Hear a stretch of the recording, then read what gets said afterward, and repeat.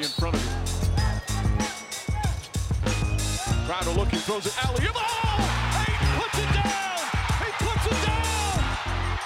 It's over! Welcome to episode 3 of the Just Basketball Show here on February 1st. You can subscribe and follow wherever you're finding our show. We are happy to be back. We're going to be Monday and Wednesday going forward. If you've listened already, hit that subscribe button on YouTube. Hit subscribe, follow, whatever podcast platform of your choice. Rate and subscribe us. Follow at Just B-Ball Fans on TikTok. Follow us at Just Basketball Show on Instagram. I am Brendan Clean. That is Chris Manning. We have a big show to get to because this conference is unhinged, Chris. We're going to talk about the top contenders in the Western Conference.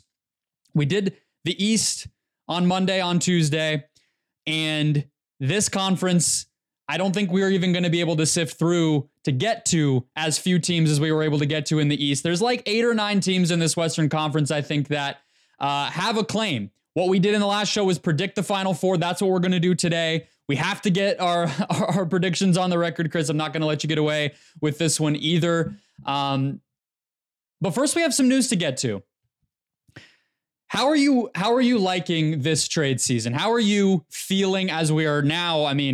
9 days from the trade deadline here in 2023. Everyone's saying it's going to be quiet again, and I just refuse to believe it. I think we're going to get some things that happen. I don't know exactly what it is. I'm waiting to see what I expect the Clippers, who we will talk about, are going to do something. This Bones Hyland stuff is very interesting for a lot of reasons. I think we're going to see some stuff. I think it's just unclear sort of what that is right now. Like, some of the players we know that are available are out there, but prices kind of, there's a lot of posturing going on right now, it would seem. So I'm a little I'm excited. I'm intrigued, but we're not totally moving in the direction of stuff imminently happening yet, which is kind of just like, give me my trades. I would like some trades, please. I would like some non-Rui Hachimura trades for sure. We're going to get to 3 rumors here off the top. They're going to lead naturally into our bigger conversation for today. The West contenders predicting the top 4 once again, but there are 3 rumors that I'm particularly surprised by. There's a lot of names out there. You listen to, I don't know about you, but we've been hearing these NBA insiders. I listened to Mark Stein's premiere episode this week. You listen to any NBA podcast or read any NBA article. They talk about how tired they are, Chris, of talking about the same names. I'm going to add another layer to that. I'm tired of hearing the insiders talk about how they're tired of talking about the same names. It's your job. I don't care. The names are the names. We got to talk about them. But these 3 jumped out to me in particular. One is, as you just mentioned, Bones Hyland of the Denver Nuggets. I have been a big Bones guy for a while, partially because I thought the Suns were going to end up drafting him in 2021. They traded that pick for Landry Shamet. We don't need to really get into how I feel about that deal. But the Nuggets don't seem they seem to have a little bit of buyer's remorse on Hyland as well. Apparently looking to shop him, looking to trade him, per Mike Singer of the Denver Post and a few other places. Zach Lowe has talked about it. And the part that really jumped out to me, Chris, on this one is what Mike Singer had as their asking price, or at least what they're hoping to get, which was a first-round pick. Is this just the Nuggets being cheap again? Is this just the billionaire who owns the team pretending like he can't afford to pay the luxury tax? Because we've seen this before. I more think this to me, I would speculate, if I'm going to be optimistic about this with Denver, is that they're trying to get a first-round pick to then reroute it somewhere else. So they keep their cachet of first intact. I kind of keep some of the trade assets full going forward, but then they can go out and get a wing that they feel like they could help them. This team, I think, I think there's backup point guard still feels like kind of a need, but let's go back to the last several trades they've made.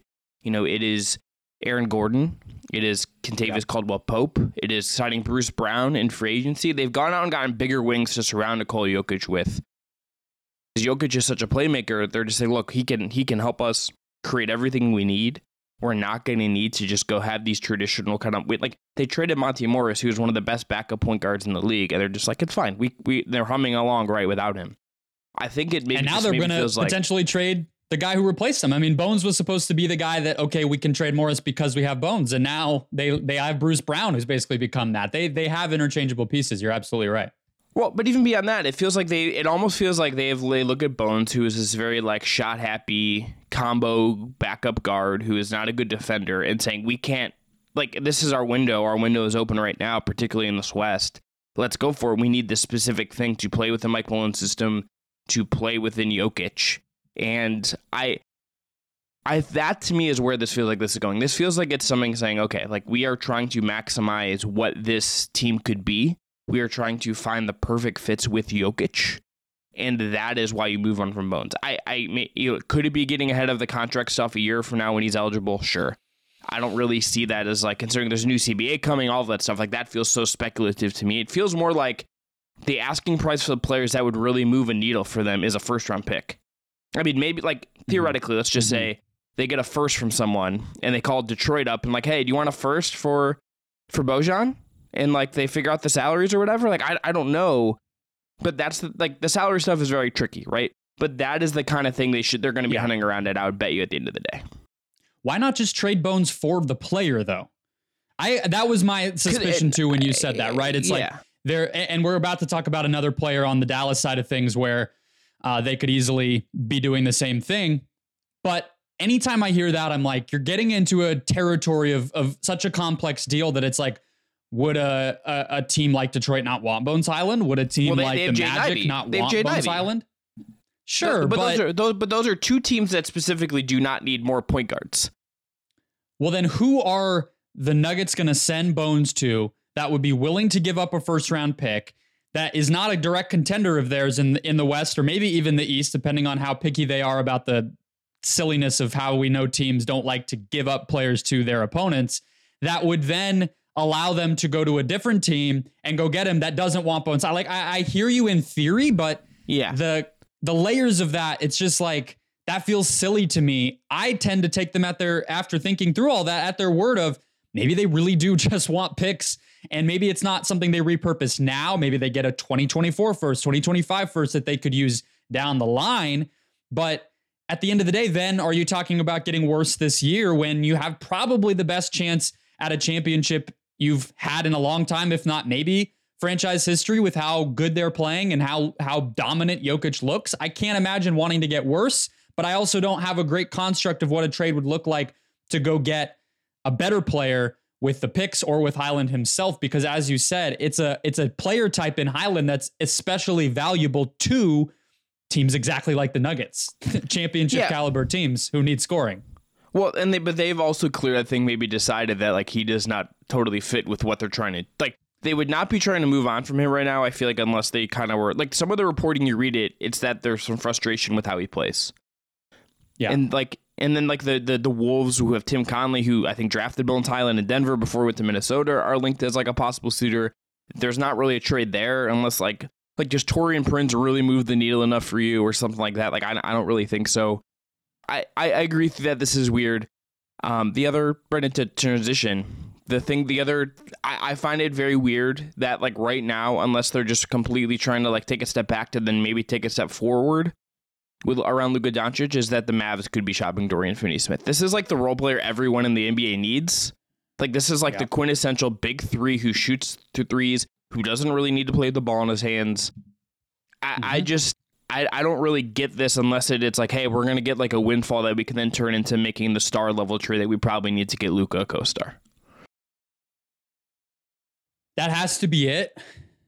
You know, Tim McMahon, who's plugged in over there, has talked a lot about the relationship Luka and Dorian Finney-Smith have.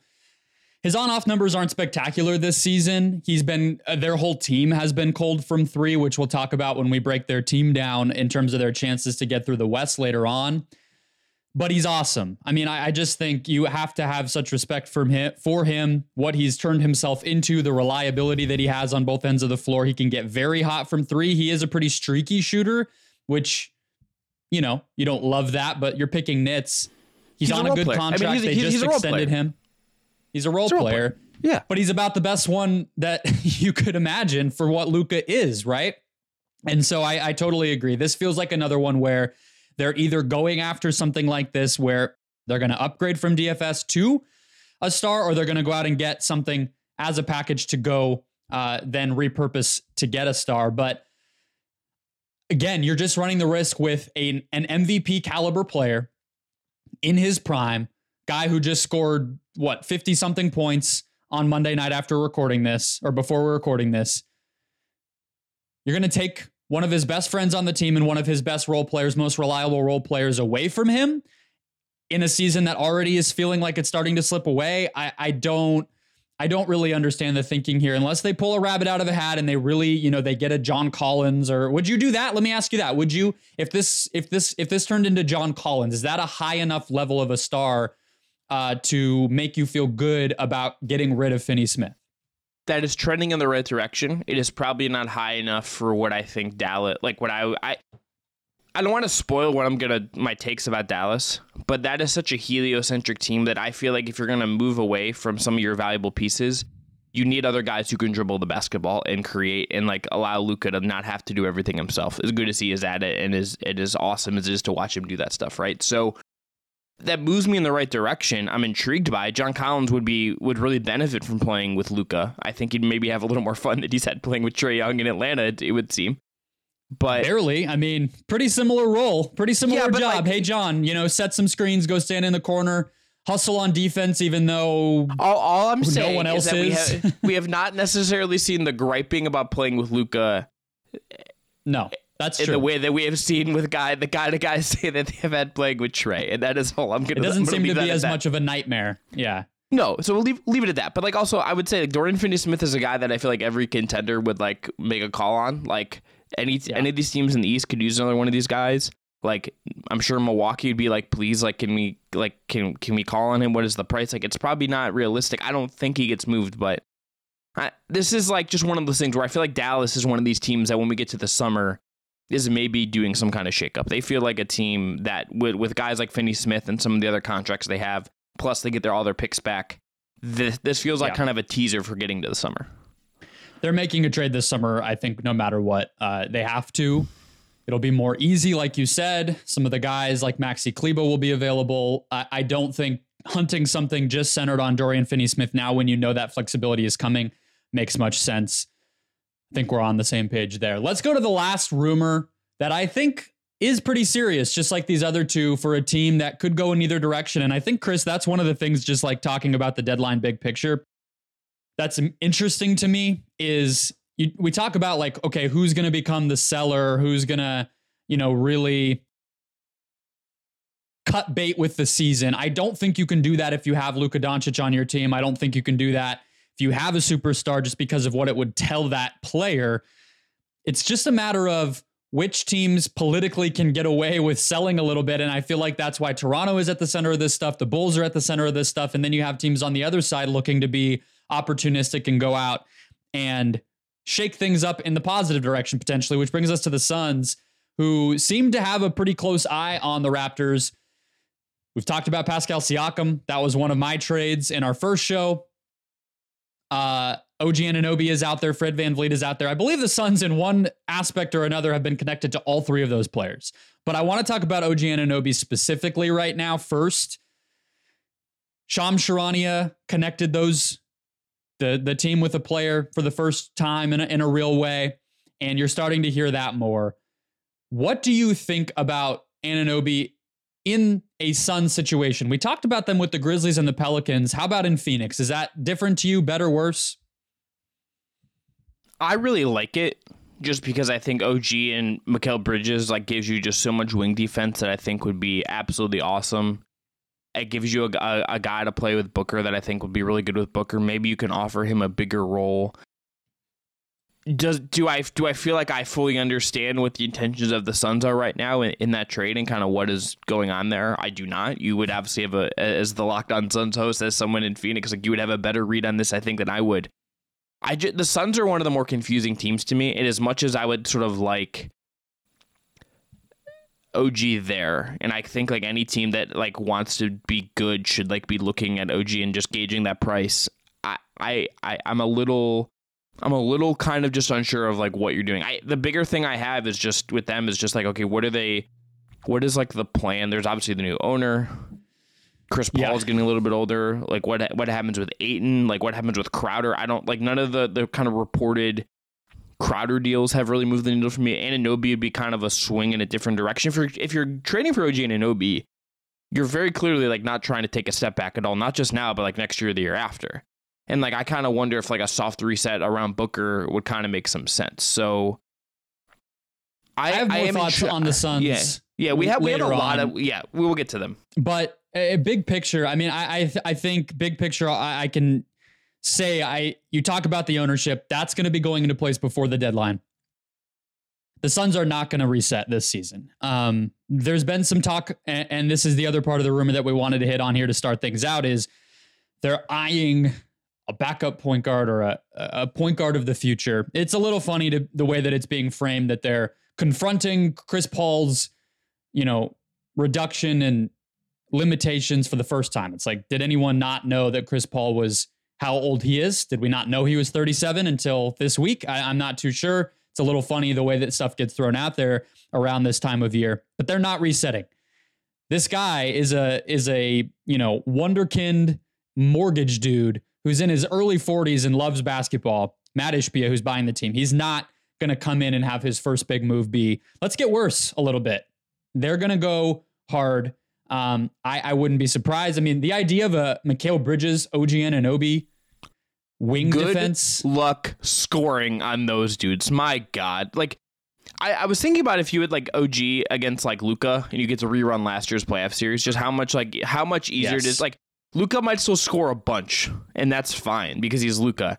But like, think about like you have two layers of that on top of like maybe there's like a big you trust to switch in a pinch, but like those two wings would be just like great.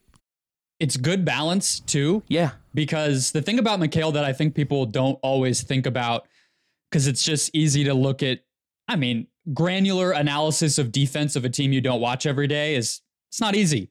Mikal Bridges is a guy who at his best is going to you want him defending Kyrie Irving more than you want him defending LeBron James. He's small still relative to a guy like OG, right? And that's why Crowder was so valuable for the Suns during their two runs. And so having a guy like OG next to him with Bridges able to be at the point of attack, Anunoby more as a wing defender. Problem is, with everything related to the Raptors, we don't know what Fred VanVleet wants long-term and when it comes to role or salary. We don't know what OG Anunoby wants in terms of role or salary when he comes up. And Siakam's in a little bit of a weird ground where he's going to be super max eligible. So we don't have any more of a read, Chris, on the Raptors than the likes of Mark Stein or Zach Lowe. We don't have any wonderful insight to provide in terms of insiders, but their players would be awesome elsewhere. Can we agree on that? I think I'm ready to not watch Toronto continue to try with this exact group going forward. I'll at least say that. Yeah, I would say that they should reset, but I'm curious to see like how aggressively they will do. They are the team among in a market that I think should favor the sellers. That's the team, if they decide to sell, probably could get some really interesting stuff to kind of retool in however they decide they want to. But how aggressively will they do that is the biggest question I think I have between now and the deadline next week. And the deadline's a week away. We should remember, like, we're about to get that knob of trade slop and rumors and all of that is going to be coming in very, very quickly in the next week or so. And I'm intrigued to see like kind of what, and remember the other thing about deadline stuff, we have to remember that it like, not only is it out there, but why did it get leaked? And like, you have to almost play like, yeah, I feel like it's the Always Sunny meme when you're just like kind of like connecting all these like conspiracy theories and just like, okay, trying to figure out what this is. And it's weird, but it's fun. And we will not get this again until the summer. It is not weird. Don't say it's weird. It's the best. It's the best. Outside of like actual playoff basketball, this is the fun stuff. Let's go to predictions. We're going to go in a loose order of the standings, although that gets us into a whole other maze. But we're starting at the very top, Chris. The Denver Nuggets. They're first in the West right now. They have a 2-game lead on first in the West. So they have really, they've been there all season. They've proven that they're real, and not that we really needed that. They've been a mainstay at the top of the conference for a while. They have the second best point differential. We'll get to the first team in a little bit. And then the other interesting thing about their overall metrics and situation right now is they're 17th in defense. So they're first in offense, 17th in defense. As of yesterday, they're middle of the pack.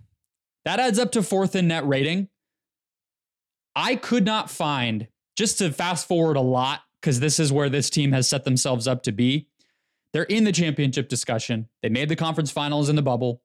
They were good as much as they could be with Murray and Porter dealing with injuries, and now they're a bona fide contender. I could not find this century a NBA champion with a defense in the bottom half of the NBA. You'd be hard pressed to even find a champion with a defense outside the top 10. Denver's in the middle of the pack, if not the back half of the NBA. I know that their best defense is probably going to be their offense, and Jokic can cover up a lot just because of how relentlessly efficient he's going to be creating half-court buckets for himself and his teammates. But I can't get away from 20 plus years of history telling me you got to be a lot better on defense to win and win and win like you need to do to get a title. I don't think that's wrong, and yet, Brendan, we're here today, and I kind of think this is my pick for the title.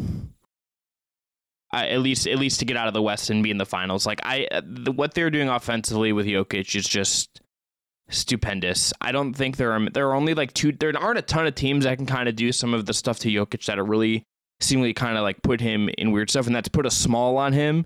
And that's Draymond. That was Draymond with the Warriors last year. That was PJ Tucker last weekend with Philly. Then have your big center kind of roaming the lane, at least for some of your minutes. I don't know like what that is, but like the offensive upside, their ability just to like ramp that up over and over and over again is just so high that I am kind of there. And it maybe just comes from the fact that I don't know how I feel about any. They are the team of the teams in the West right now that I have the clearest idea about what they are. The defensive stuff is obviously a part of that. Maybe we'll see what kind of trade they make. We'll see what happens with the Bone situation. But I really, really like this Nuggets team, and the window is absolutely there for them. The window absolutely should be. They should be considered, I think, at the very least, like one of the teams that should get out of the first round into the second round. Anything less than them really making the conference finals feels like kind of like a frustrating end to them right now. Agreed. In terms of our conversation today, they're a lock for the second round. I mean, that's without a doubt. Even if they have a little bit of a tough matchup, you know, they could face somebody like, I don't know, the Pelicans. I would still pick them, right, in the first round.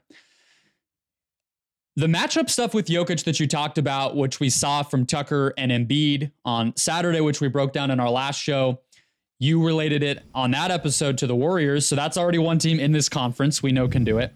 I think the Grizzlies can do it too, right? With Steven Adams and Jaren Jackson Jr. I think size is kind of the way to swarm what the Nuggets do. Have some rim protection, but also some post defense. I think Jackson is even better. We didn't see these two teams match up last year, but I think that could be pretty exciting. On the offense, I've heard a lot of people put it this way, and I wonder if you agree. It feels like the most succinct way to describe where they're at. Their offense is probably the single most important or single most steady unit of any team with anything. Does that feel right to you? I mean, you have Boston's defense, I guess. You could go with the Grizzlies defense, but I feel like the Nuggets offense is the surest thing in the NBA in terms of one team on one side of the ball. Yeah, and I think that's because of Nikola Jokic. You know, like that is because Nikola Jokic is just this offense into himself. Like he is this guy that kind of unlocks everything for everyone, and like that team has built its identity around playing around him and his just absurd ability. I am curious to see just kind of like what maybe if they have. I do feel like there has to be a counter that they will try out come playoff time, and Jamal Murray would to some of the Jokic stuff that they've kind of had to deal with at times with teams have the size to kind of deal with them. Murray feels like you would have to maybe involve Murray in different ways and get creative with him. Michael Porter Jr. kind of exists as a big swing piece as well, but this all comes back to Jokic. I mean, Jokic is just this kind of one-of-one guy in how steady he makes that offense and how consistent it is. And I just think he's also going to break through at some point, right? Like, I just feel like he's too good not to. Even with some of the defensive concerns, I just feel like this is an all-time guy, and it feels like he is going to. Well, what does breakthrough mean then? Because they made the conference finals. Yeah, I just there's something about this team I really I can't exactly put my finger on it. And again, maybe it's just the weirdness of the West. Maybe I'm just like in love with how they play and how fun they are to watch. But this feels like a team that just has so much upward momentum to me. And like Murray healthy and Porter Jr. healthy is a really big deal compared to them the last year. So yep, we will see. Look, they could lose in the second round, and I could be like totally wrong here. The defensive stuff is a very, very good point. That was a whole talking point. Like for Cleveland, it's like, can they, when they had LeBron the second time, it's like, can you put together a good enough defense at times to survive how good you are on offense? 2016, they were top 10 in defense, though. You know, it's like you feel like they had a gear. They had a gear. Yeah, they had this the gear bad defenses we've seen in different finals when you have question marks. Dallas in 2011, some of these teams were like, oh, they kind of cobbled together a defense. You look back, those teams were still pretty darn good, even in the regular season. And like you said, they were able to turn it on in the playoffs. A lot of veteran teams are like that.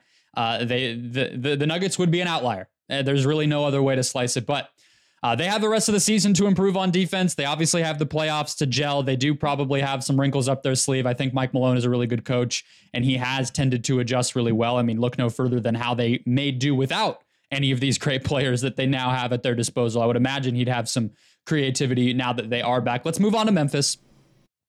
Okay. Chris, they are 32-18, second in the West. They are the team that I was mentioning a moment ago that has the best point differential in the Western Conference. They're 10th in offense, first in defense, so top 10 in both. That's a good indicator, and second in net rating.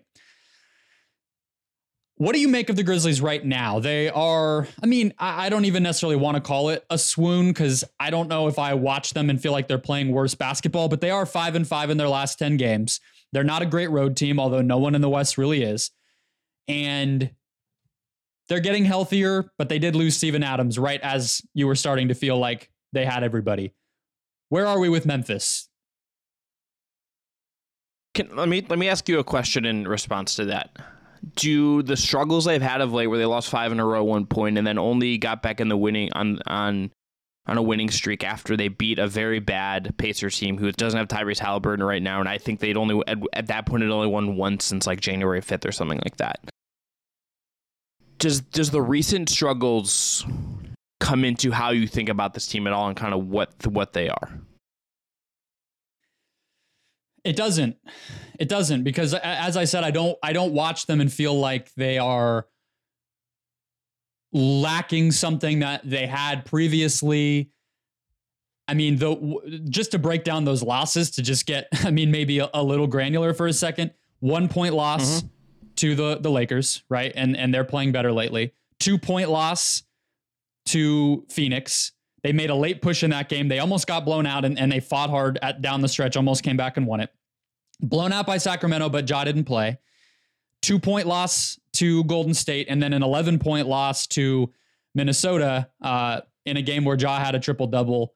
And that's probably the worst one, just losing by double digits to the Timberwolves. But that's 3 2-point or less losses, 1 blowout without your best player, and then 1 genuinely bad loss. They are coming off a huge win streak before that. I just don't watch it and feel scared that this is a dramatically different team. And you're just factoring in now the past couple of games out of that, they didn't have Adams. So I just think my answer is no. I'm really not super worried about them right now. I do have some questions when we do get to playoff time, but I think in the regular season, they'll get back on track and probably finish in the top 2 in the West still. Yeah, my concerns go back to last year in the playoffs. You have this in our notes, and it's a really good shout. Like, they are 23rd in half-court offense right now, and what happens in the playoffs? This becomes a half-court centric thing. It is harder to get out on the break. It is harder to feast in transition and have so much of your offense relied in that way. You know, Ja can create stuff out of nothing. I think Bane has been awesome. Like, they have shooting that I think can help you kind of navigate some of that stuff. But like, that's going to be a concern for them, especially if they come against like a really elite defense. If they come against a team that has someone to throw at Ja as like a point of attack defender, you know, like, I mean, let's say the Clippers like go out and get like Fred VanVleet, and like Fred gets to just hound Ja for a whole series. That's going to make things really, really hard for them. And I don't know what their counters totally are. Or Kawhi Leonard, like, you're getting hounding Ja Morant. I mean, yeah, you know, the Clippers don't have to look far. Yeah. No, that's true. They could just say, hey. Also, Paul George exists on the team. Terrence Mann. Lots of options. Yeah, I think that is exactly the type of matchup that I think is worrisome. I think the Warriors, although Ja didn't play a lot of that series, would be another one with Wiggins, I mean, not Clay, I guess, but DiVincenzo. Teams that have those wings to put on Ja, it's going to be a problem, I think. Yeah, what a little. I mean, Gary Payton Jr. hounded him, I believe, a lot. You know, a little bit last year, and like that was a thing. So. I think they are clearly a team that could get to the second round. I kind of think they should have expectations to get to the second round if I'm them. This feels like a leveling up season for them, but like the half court stuff is a real question. And Brennan, this is just the team that I feel like the window is there in the West. I think like the through line of all of this is that like this feels kind of open for someone to make a finals run this year if things break correctly for them. I feel like Memphis should be willing to put something on the table. They are going to get Danny Green back. Danny Green has said himself that he's going to come back. Everything you hear and read about Danny Green in Memphis is that they like him as a locker room guy. They believe he can be a 3-and-D piece for them. Is that enough? Okay, he's coming off an ACL. Do you think he's enough? No, it's not. It's not. Not at his age coming off an ACL. That's a real concern. Well, and I understand I ask that because I wonder if it's less about him and more about how much do you feel like they need to get from 23rd in half court offense to say 15th, with the fact that they're going to turn defense into offense. Ja is going to be a juggernaut, crazy ramrod in transition. Even in the playoffs, he can manufacture that. Why not? Why can't Danny Green shooting be just enough help to space the floor a little better, get them some easier threes, and turn that around to being respectable in half court offense rather than it being a major concern? I don't agree. I agree. Danny Green, like relying on him to be like your third best player is a little crazy, but he'd be like their sixth best player, fifth best player. I just have higher ambitions for Memphis in that spot. And I just wonder if there's like someone they could go get. Like I think Malik Beasley would be really good for them, even though like there's some defensive concerns there, but the shooting would be good.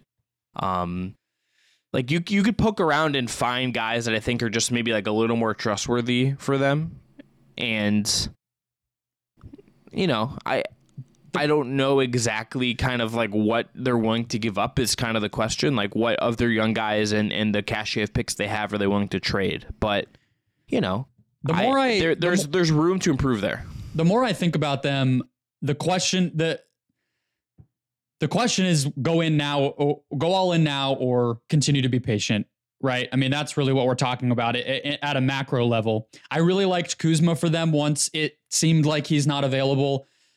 I tend to lean back to stay patient because they're already showing us how great they can be in the regular season. If you put yourself in position to have home court advantage, have an easy matchup relatively in the first round, stay healthy, get healthy by playoff time, which they did last year, and then Ja got hurt again, you're giving yourself a chance to make a run even without an all-in quote unquote move. And I think they owe it to themselves to at least see what some of their young players can be. If those guys can turn into the fifth, sixth pieces that they need to round out their roster. I like Jake LaRavia. I like Zaire Williams, especially. They have others too.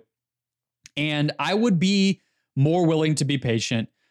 But I think a lot of this comes down to Desmond Bane would be my last thought on this team. We talked about Middleton being one of the most important players in the NBA in our last episode. I think to me in the West, that's Desmond Bane, because when we talk about their half court offense, he's really the only sniper they have, right? He's really a knockdown shooter. He can attack off the bounce. He can attack closeouts.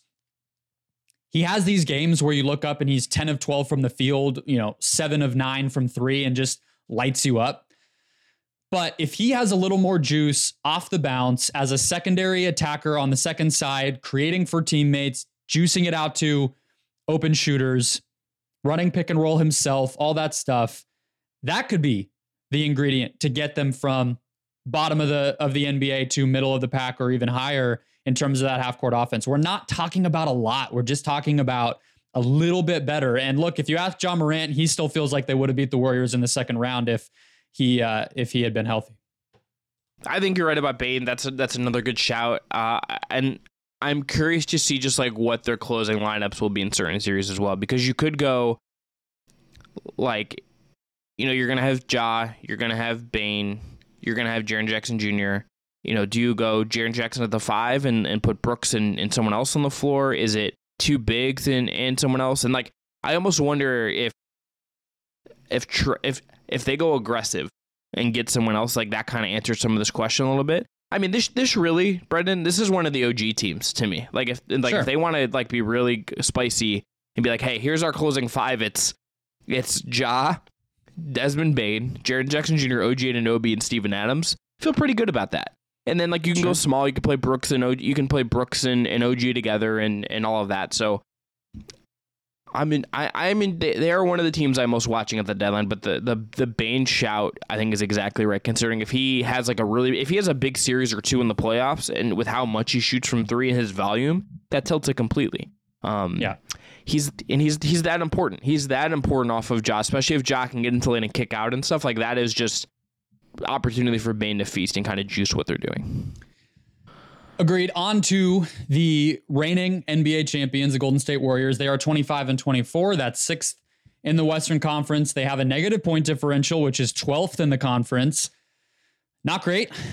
They're middle of the pack in both offense and defense. And no matter when I check, because Cleaning the Glass has this stuff laid out overall, they also have it past 2 weeks. And every time I go in looking at the Warriors and I'm like, all right, it feels like they've been playing a little better. What does their past 2 weeks stuff look like?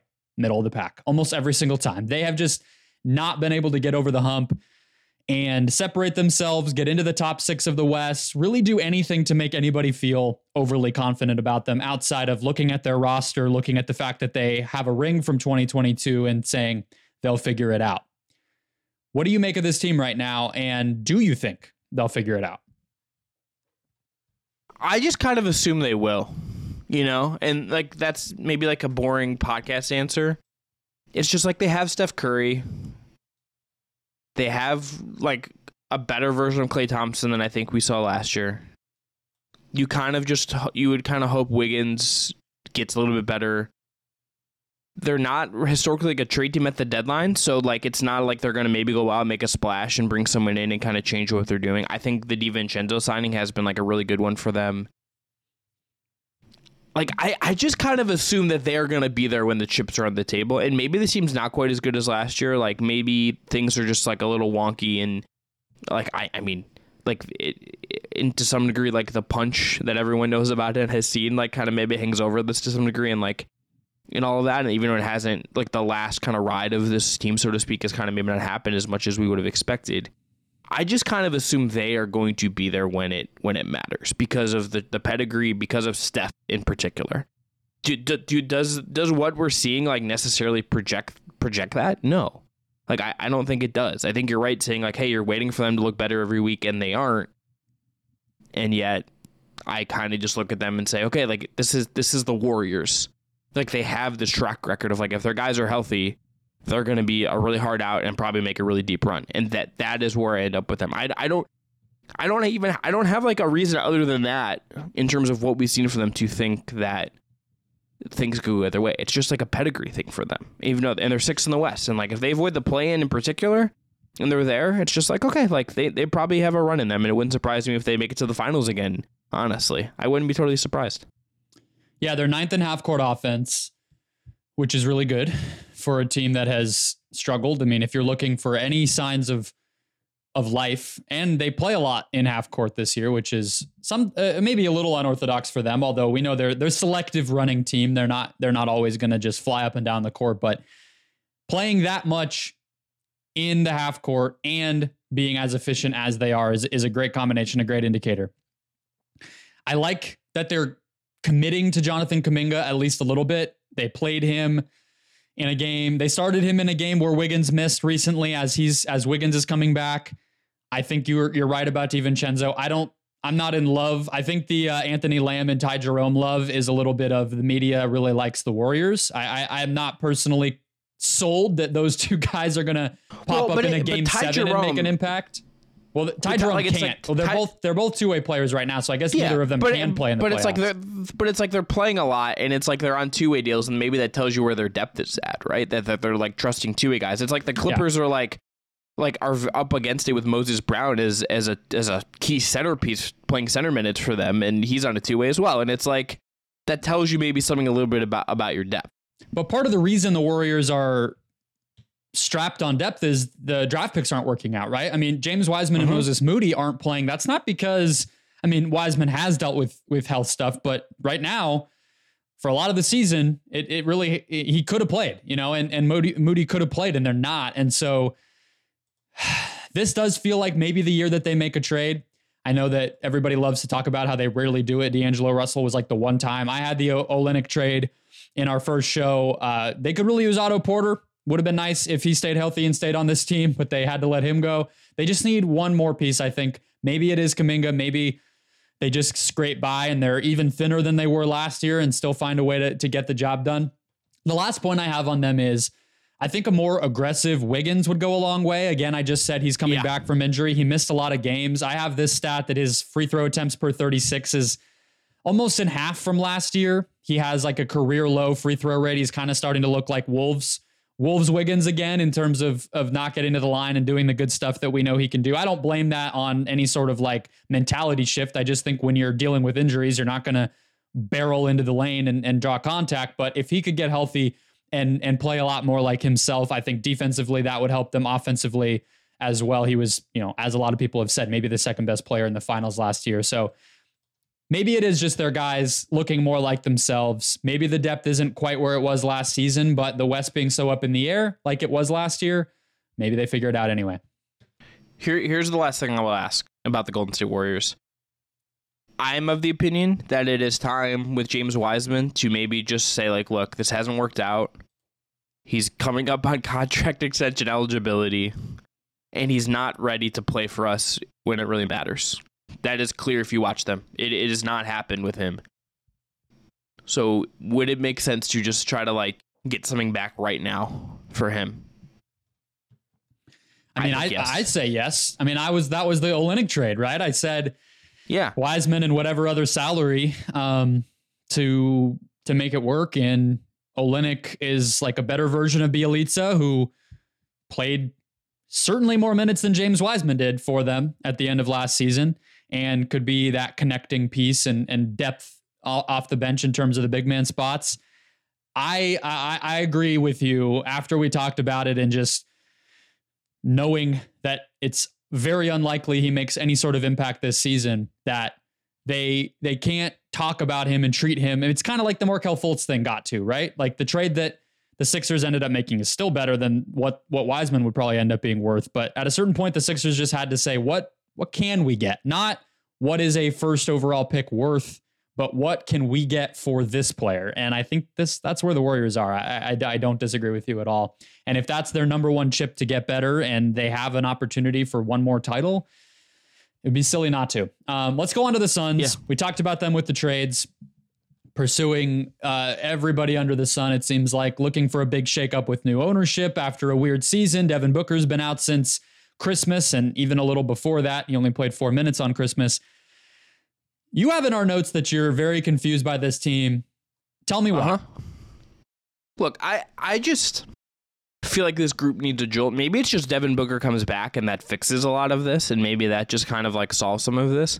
Something just feels like a little off in what's going on here. Like Chris Paul has looked older. You know better than me. I don't think Aiden's been quite as good as he was last year. I think he's not quite been the same guy you're kind of looking for, and that's a problem. And then I just look at their options of trades. It's like, okay, there's a Jay Crowder, whatever you're going to get for Jay Crowder. Is that really going to give you what you need? Probably not. Do you, what is kind of going on here? Like, we were both, I think, pretty high on this team coming into the year. I think, like, we did when we were getting ready to do the show, one of the sample episodes we did was this very exercise. And I think you were like, this team has to be kind of a looking at to get into the Final Four in the West. I just don't totally know, like, what fixes this. Maybe you just get Booker back and Chris Paul's healthy enough and that's enough. Something just feels a little bit off to me when I watch them and when I'm kind of looking at the roster and just kind of looking at it and looking at their net rating and things. And I'm just like, I don't know, like, what you kind of do to move forward here and, like, what the move would be to kind of give them the jolt they need. Something like OG, I think, would absolutely do it. But is, like, you know, a bunch of seconds and, like, some, like, matching salary for Crowder really going to give you kind of what you're looking for? Like, the price they've always kind of had for Crowder made sense. I just didn't think they're ever going to get it. So I don't know exactly what kind of solves this. But you kind of point out in our notes that it's like the bad vibes aren't there anymore. Yeah. And Booker will come back. And, like, if you get Devin Booker back, maybe that just fixes a lot of things. Yeah, he's absolutely going to come back. It could be as soon as Friday in Boston. He's doing everything outside of 5-on-5. The Suns don't like being open about injuries, but I would expect him to be back relatively soon. They were 18-11 this season with Devin Booker. All right. I think he was an MVP candidate. They're 26-25 now. That's 9th in the West. They're actually 27-25. They played last night and won, which ties them, I think, for 6th in the West. Middle of the pack in both offense and defense. That's to be expected. Right before Devin Booker went out, Chris Paul had been out. They haven't really had their whole team since early November, which was, if you can do the math, 2 weeks into the season. So they haven't been healthy all season. They've won 6 of 7 right now. They're basically 500 in January without Booker for the whole month. And Chris Paul has looked old. He's looked a lot better on offense, at least this year, although you run into a team like the Mavs, they're going to just punish him defensively, considering he's 5'10 and 37 years old. DeAndre Ayton has looked worse, to answer that, defensively especially. I just come back to what I said when we were talking about the trade stuff at the top of the show. I think they're making at least one big trade at the deadline. And I don't know how big. I don't know what's going to be out there. We're still a week out. I think they will make a trade that's bigger than maybe people expect. And I think that they could also make a separate trade. Maybe it's other stuff in the big trade and the Crowder deal is a smaller thing. Maybe it's all of it together. We'll see. But Booker back. The other guys have stepped up without him and they've gotten things back on track. I feel about the same about this team as I did heading into the season. Chris Paul's still a big question mark. DeAndre Ayton's still a big question mark. But overall, they're not a 64-win team like they were last year, but they're pretty good. I would be surprised. We'll get to our predictions in a second. Depending on the matchup, I do still see them as a pretty good shot to make it out of the first round. I will just say I'm very excited for Devin Booker to be back just because he has become one of my favorite players to watch. He's just such a craftsman as a scorer. He's so bruising as a scorer. I love the set, Brendan, when they get him they give him the ball at the top of the key or at the elbow, and they just kind of let him like be physical and dig in and try to drive and get to lane, or they run shooters kind of around him. I love that the way they kind of use him as a fulcrum of their offense. There's things I wish the Cavs, I think, could steal to like do with Donovan Mitchell. I think any team with like Anthony, like the Wolves, should do some of this stuff with Anthony Edwards as well. But it feels like to me, and tell me if this feels wrong, it feels like to me a lot of this is just predicated on like, can Booker just come back and be like incredible the rest of the way? Yeah, but you can't rely on him to come back and play a ton of minutes and do everything he was having to do, because I think that's a big reason why he got hurt. Yeah. Twice. This is his second injury this season. I don't know if people realize that. So yeah.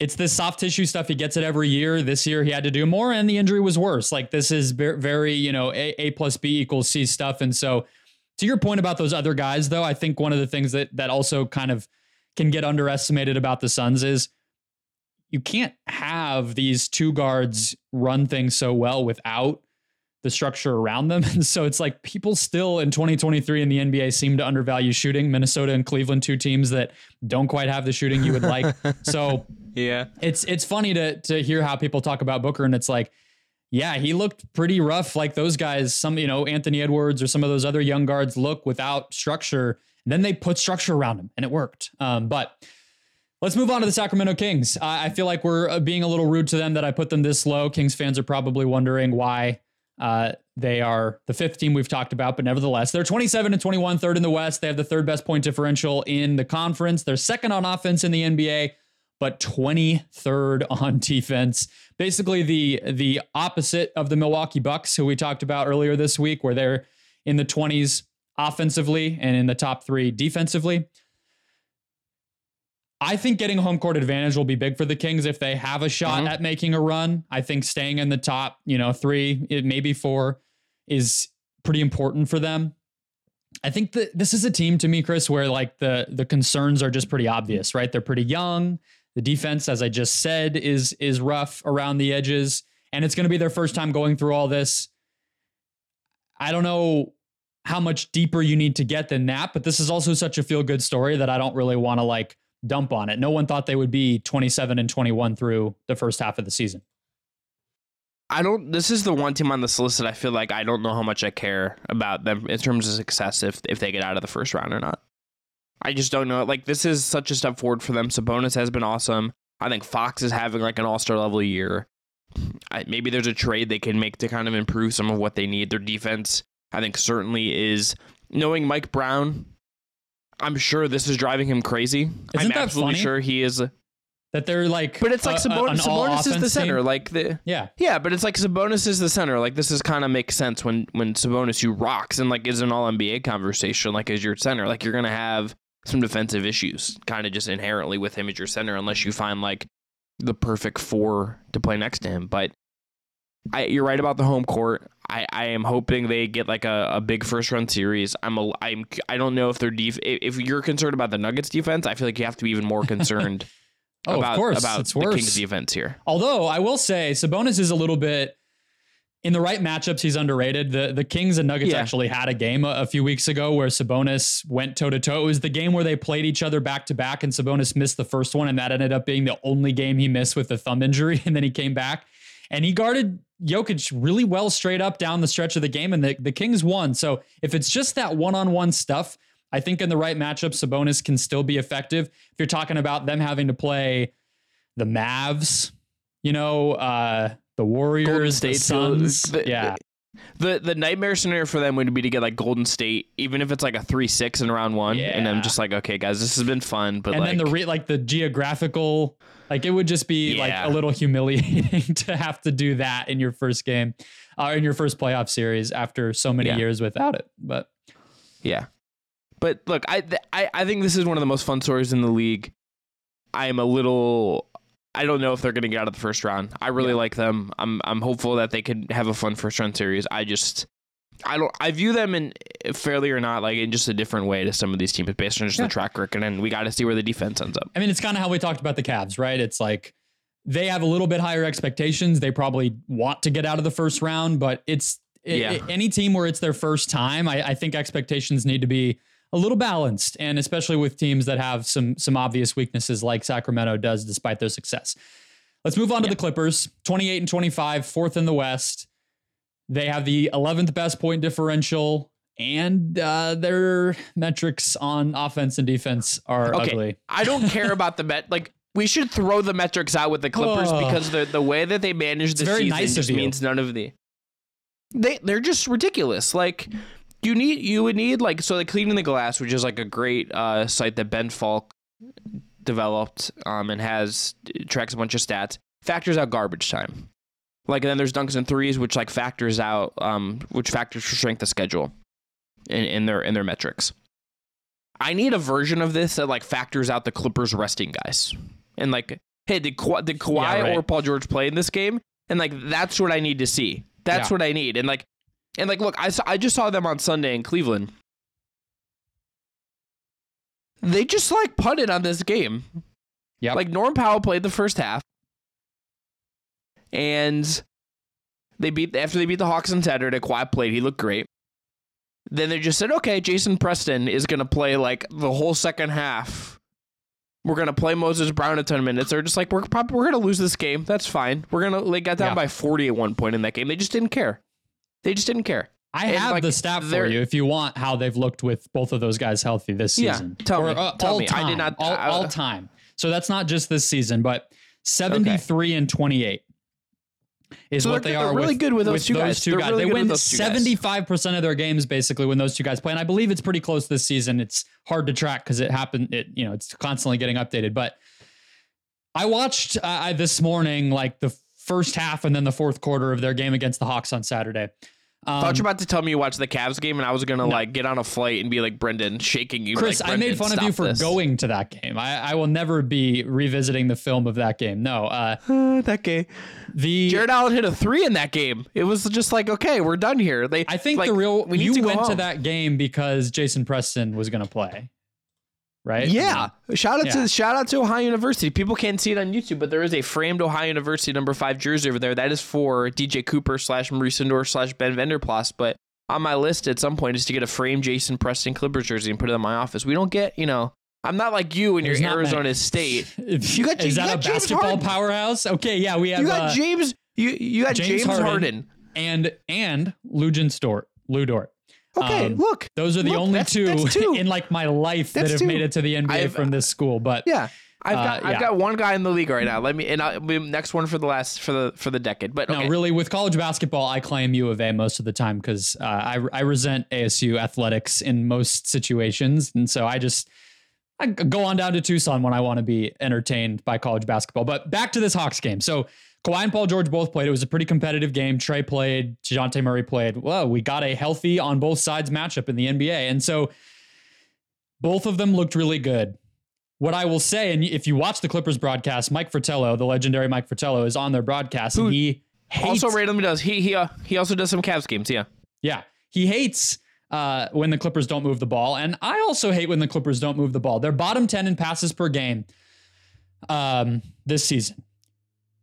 In the 2020-21 playoffs, when they made the conference finals, Kawhi was healthy for the first 2 rounds. Obviously, that's when he tore his ACL.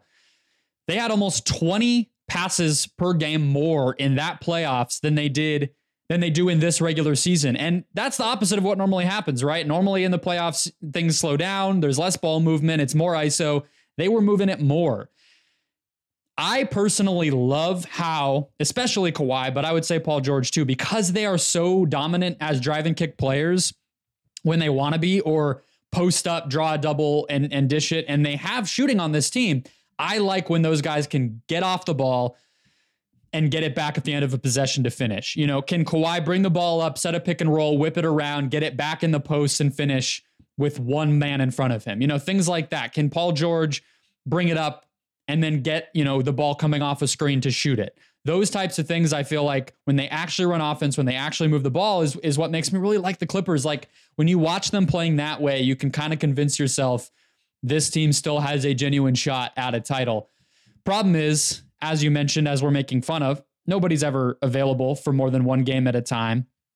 And Ty Lue doesn't seem to know who he wants his rotation to be, even with a healthy roster on any given night. Like you could turn on a game where Kawhi and PG play and then another one a week later, and the other guys playing are also going to be different. It makes not a lot of sense to me. I don't know if they need to trade or they just need to solidify what they are, but I like how those two guys are playing. I don't like how the other guys are playing.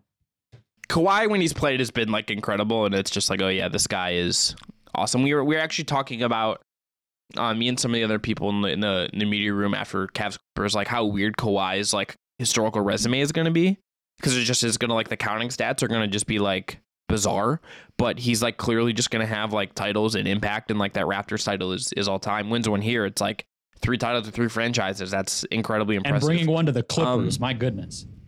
Yeah, my goodness. Steve Ballmer's got to recreate that like video of him freaking out on stage if that happens, honestly. But I am waiting on 2 things with this team. Number one, I am waiting on the playoffs, and I'm also waiting on the trade deadline. I am waiting to see what they do. I feel like this team absolutely is going to do something. I feel like if it's Van Vliet, is it Mike Conley who they've been linked to?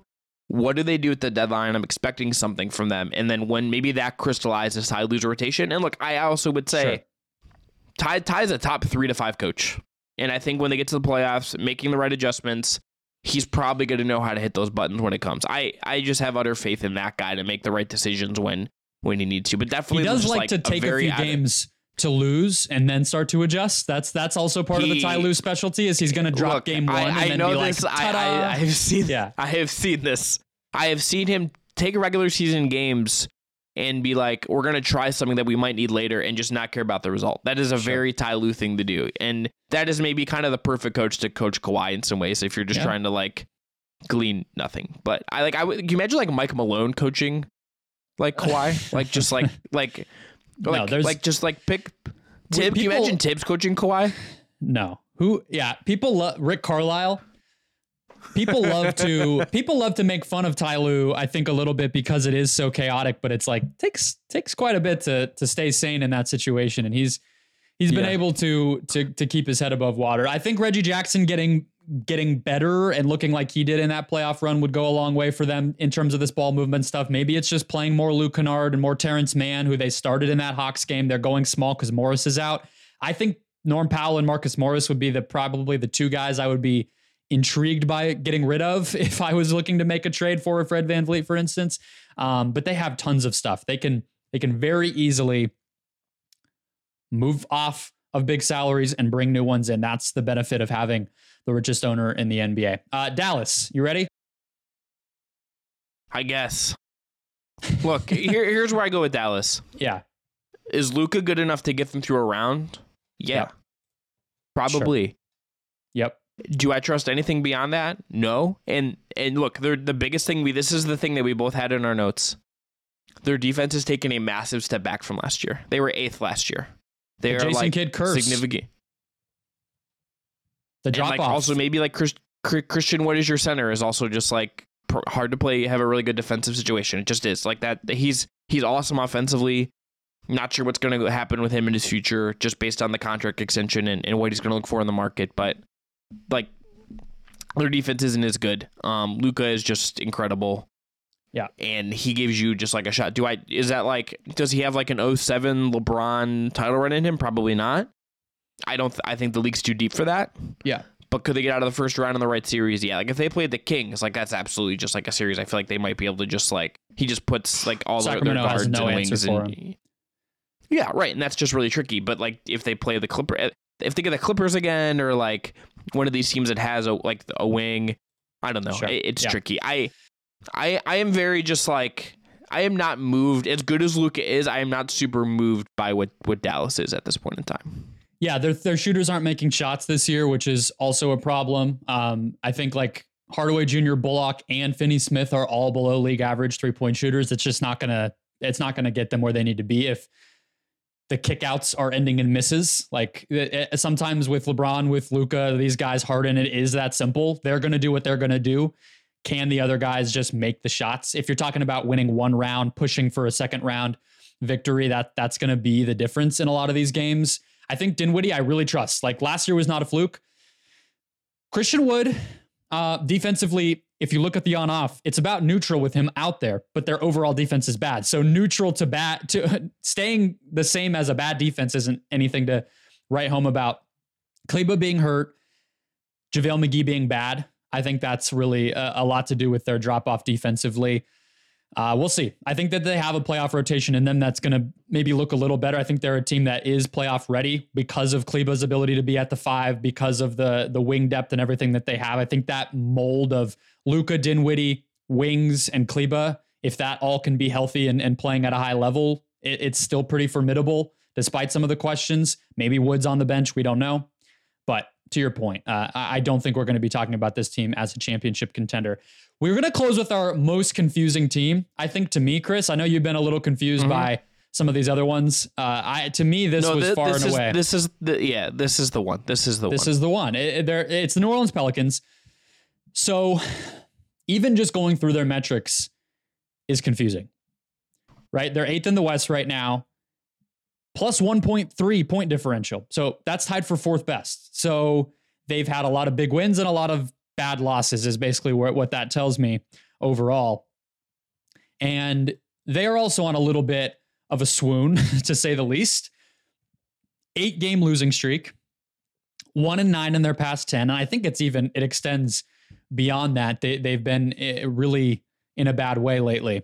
How much of that do you just chalk up to continued injury problems where Dyson Daniels finally goes out, CJ McCollum finally goes out, and they just didn't have the reinforcements to keep winning? Or do you feel like we're learning something about this team that the little piecemeal that they had been able to do, maybe it's getting figured out, it's not sustainable? What do you think? I have a very hard time like figuring the team out just because of the injuries. Like Brandon Ingram has missed a ton of time. Zion Williamson, a ton of time. Herb Jones has missed 16 games.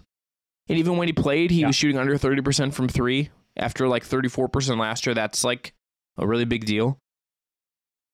They have like a lot of guys that I feel like if I were them, I would want to like consolidate. Like, are you going to consolidate Jackson Hayes or Devontae Graham or like Kira Lewis? Like, what do you do with just like some of these guys on the fringe of your roster to kind of reinforce that? And what do you feel like you need?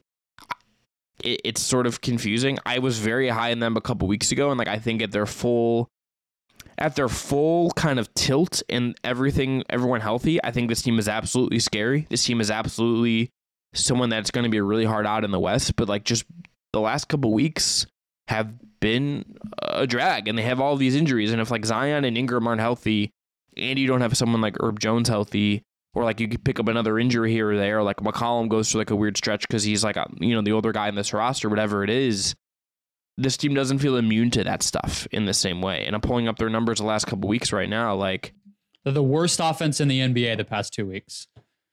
It's really bad. Yeah, they're about 5 points. They're really they're bad right now, and like that's a tricky place for them to be. Bad is a tricky place for them to be. I would agree with you. I think the Herb Jones thing. The Herb Jones thing to me, just to jump on that, because I think people underestimate what his absences meant. Because I think that a lot of people have this idea of the Pelicans where it's like, well, they're chock full of wings, right? They can throw everybody at you. They got Najee Marshall, they got Trey Murphy, they've got Dyson Daniels, who's now obviously one of the people that's hurt, and then obviously Brandon Ingram. But I think they need specifically what Herb Jones does. He's the best athlete of that group. He has the best length of that group, I think, relative to his size. And just the hustle, the physicality that he plays with, all that stuff, that's not replicable. I don't trust Dyson Daniels in the playoffs. I don't think he's quite at that level yet. Najee Marshall, not as reliable. Shooting is a question mark for both guys. And then Trey Murphy, I just don't think he's at the same level as an athlete. I think he's kind of a way different player. I don't really like when people group him in the same way. He very valuable in his own right, very deep range and all that stuff. But the wing depth that has been a strength of them, I think it starts to crumble a little bit if Herb Jones isn't out there. And so we look at when Zion going to be ready. How will Brandon Ingram look? So far, not good. But I think Herb Jones is also quietly a pretty important one too. And you're talking about 3 players who have missed quite a bit of time from their probably closing lineup. It's just really hard. They have a lot to figure out after this All-Star break. Brendan, I'm looking at this. I can't stop staring at their offensive rating in the last 2 weeks on Cleaning the Glass. 104.5. That is 12.2 worse than the league average over that stretch. That is 4.1 points per 100 possessions worse than the Houston Rockets. Okay? That is like astoundingly bad. Yep. Like the Grizzlies, like funk is like one thing, obviously, and like their offense has been kind of the last couple weeks as well. This is just like by far the worst team in the league in offense the last 2 weeks. They have this somehow like there's a team with a worse point differential than them over the last 2 weeks, which is astounding. That's the San Antonio Spurs. Congratulations to you, San Antonio. Can I read you their starting lineup from the last game though? I'm just saying, I'm staring at these numbers and it's just like Cleaning the Glass has like blue or orange based on where you are. And it's like a lot of dark blue and that's bad. This is what, I don't even know if you're David Griffin and you look at these last 2 weeks, how much should that even color what you're doing? Are you playing the long game still, you know? No, it can't color what you're doing, but I think it just reinforces how important it is to at least have 2 of the 3 of McCollum, Ingram, and Zion available. Otherwise, you're probably not going to win the game. And it's a question mark. I mean, I just think when you're looking at even the first round of the playoffs, I know that they pushed the Suns last year with Ingram and McCollum both playing at a pretty high level and the Suns going through a little bit of a funk. I don't even know if I feel as good about them to do that this year because I don't want to put McCollum in that group. But Ingram now also having question marks. He's just not looked very good since he's come back. I don't know. We're just saying the same thing in a lot of different ways, I think, which is that they're very hard to read. They need to get a lot figured out. It makes it very hard to make decisions at the trade deadline. And they were already probably going to be one of the teams of the upper echelon back when they were in that spot in the conference that was going to have the most question marks. Now there's even more question marks and they're unlikely to have home court advantage or some of those built-in structural benefits that they might have had if they finish as the 3 seed, for instance. It's an uphill battle to say the least for them right now. Just tell us the starting lineups and let's move on to predictions. The starting lineup from the last game was Jose Alvarado, Trey Murphy, Herb Jones, Najee Marshall, and Jonas Valanciunas. Could anyone win with that team? If you're playing like the Spurs or the Rockets, sure. Yeah. But like obviously maybe not. They have that again, their offensive rating is 4 worse than the Houston Rockets last 2 weeks. And Giannis dropped 50 on their head. So in 30 minutes. In 30 minutes. So that's where they are right now. Let's give our predictions, Chris. Yours, I'm looking at our outline, have the phrase absolutely no confidence in all capital letters. In all caps, yeah. So with that lovely intro, tell us where you're at. Look, the West is chaotic. It just is. And it's going to be the playoffs are going to be about seeding and nuttiness. And like, there's a certain team we didn't talk about that I'm just like, you could convince me that they like maybe just like a certain like legend gets them into a certain place, and we'll leave it at that. Here's my picks as of right now: the Warriors, the Nuggets, the Clippers, and the Grizzlies. That's where I'm at. And you could convince me of a lot of the other teams we talked about today. I mean, like not picking Luka feels weird. Not picking the Suns feels a little bit weird. I just go Warriors track record. I go Nuggets because of Jokic. I go the Clippers just the way if Kawhi's gonna end up playing a bunch and Paul George does and they make a good trade, that's it. And then the Grizzlies, I really really like. Right now, if things just were chalk in terms of the standings going into the playoffs, we would have in the first round Denver, New Orleans. Well, Memphis, assuming play-in, you have to remember. I'm just saying, if we just take the top 8 seats, Denver, New Orleans, fighting Timberwolves. My guy, I don't have any interest in talking about the Timberwolves. That can be a later conversation. Anthony Edwards is the only player on the Timberwolves as far as I'm concerned, and Kyle Anderson. Shouts to Kyle Anderson, their point guard and should be the MVP of the NBA. The Memphis Grizzlies would play the Phoenix Suns in the first round. You would have Kings Mavericks, which we talked about. I think the Mavs would win that. Yeah. And then Clippers Warriors. Warriors in the first round would be delicious. I would like that. I would kind of like that though. Give it to me. No matter what we get, outside of maybe the Kings getting the short end of a stick in some way, it's going to be craziness. Like the West playoffs, we've been saying this for years, but a lot of the time it was players weren't healthy. Kawhi's back, Jamal Murray's back, all that. These guys, it's going to be fun no matter what. My final four, I actually have 3 that are the same as you, Chris. The Warriors, the Nuggets, and the Grizzlies. We're in agreement on. I'm being a homer. You were a homer in the last one. I guess it's my turn. That's right. I have the Suns, but I have that with an anticipation that they will make a move, and that they'll be a better team come playoff time than they are right now. I think if I didn't have the Suns, if you told me that they weren't able to get a really important, valuable trade done, I would probably tell you, oh man, this is really tough. I might go Pelicans just because after everything we just said about the Pelicans. After everything we said, but with the caveat that we did discount a lot of the recent stuff as much as we were clowning it. I think if you get Zion, Ingram, and CJ, if we ever get the full healthy version, I think that offense could be pretty sick and overpowering enough that they could beat a Clippers, they could beat a Grizzlies. I don't know, but I would put them there. They're going to have that uphill battle though. And so that's in the end why I'm not going to pick them. A lot of the teams in the bottom of the conference, I know the Suns are right now too, but again, assuming they make a move and get better, that would be my pick to get out of the bottom. And that's where I'm left. But man, we're talking about 2 teams that are in the play-in contention and then the 2 top teams in the conference. And then you have the Clippers who are right there in the middle. We did not go chalk at all in this one like we did in the East. No. If I asked you, I said at the beginning, I should say, that I have the Nuggets right now as my favorite to get out of the West. Do you have someone that you would say right now if I made you? Yeah. I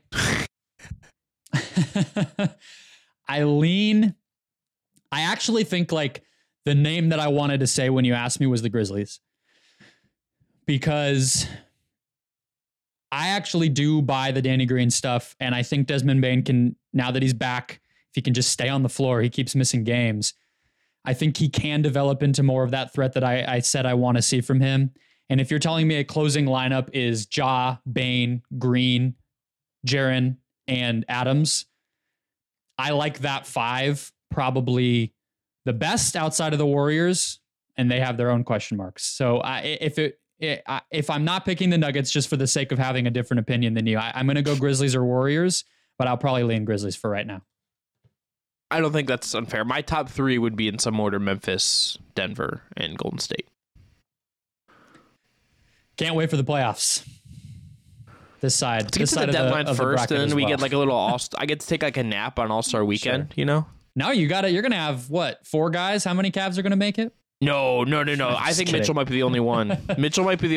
I heard Ramona Shelburne voted Mitchell and Garland as starters. Did you hear that? Garland, I think should. Yeah, I haven't seen Garland on like any other ballots though. But even though I kind of think he's been like really good of late, I kind of think he should be like very seriously in there. But Evan Mobley's on All-Star Saturday night. I don't think he's going to make the actual All-Star game. I'll have Mitchell on Sunday. And other than that, I think I'm going to have a pretty light weekend, and I get to be at home. Last year, I was like out and about. Look, I get to like, last year I had like schmoozing. It was good to see people, but like not doing that in Utah. Maybe like if it comes back to Cleveland, I'll be happy to do it again. Or if it goes to Phoenix, I'll be like, hey, Brendan, what's up? We have a bedroom for you. Yeah, Mitchell should do the dunk contest. That's my last thought on that. But all right, that'll wrap us up for today, folks. Never happening. It's not going to happen. Thank you to Jake Stevens. Wait. Yes. Will Aaron Gordon do it if he gets on the All-Star team? Is that enough reason to put him on an All-Star team just to see him do the dunk contest? It's not enough reason to make him an All-Star, but on his end, it's definitely a good enough reason to do the dunk contest. Okay, fair enough. I think if I'm him, I do it. If I'm a voter, am I going to be like, I just want to see some sick dunks on Saturday, I'm going to vote for him? No, that would be silly to me, but... A big thank you to Jake Stevens for producing the show. As always, everybody subscribe to us on your favorite podcast platform and here on the Just Basketball Fans YouTube channel. Hit that bell down below. Follow us at Just B-Ball Fans on TikTok, at Just Basketball Show on Instagram, and at Just B-Ball Show on Twitter. We will be back next week unless anything insane happens. That'll be Monday and Wednesdays going forward. So keep it right here. We'll talk to you next week.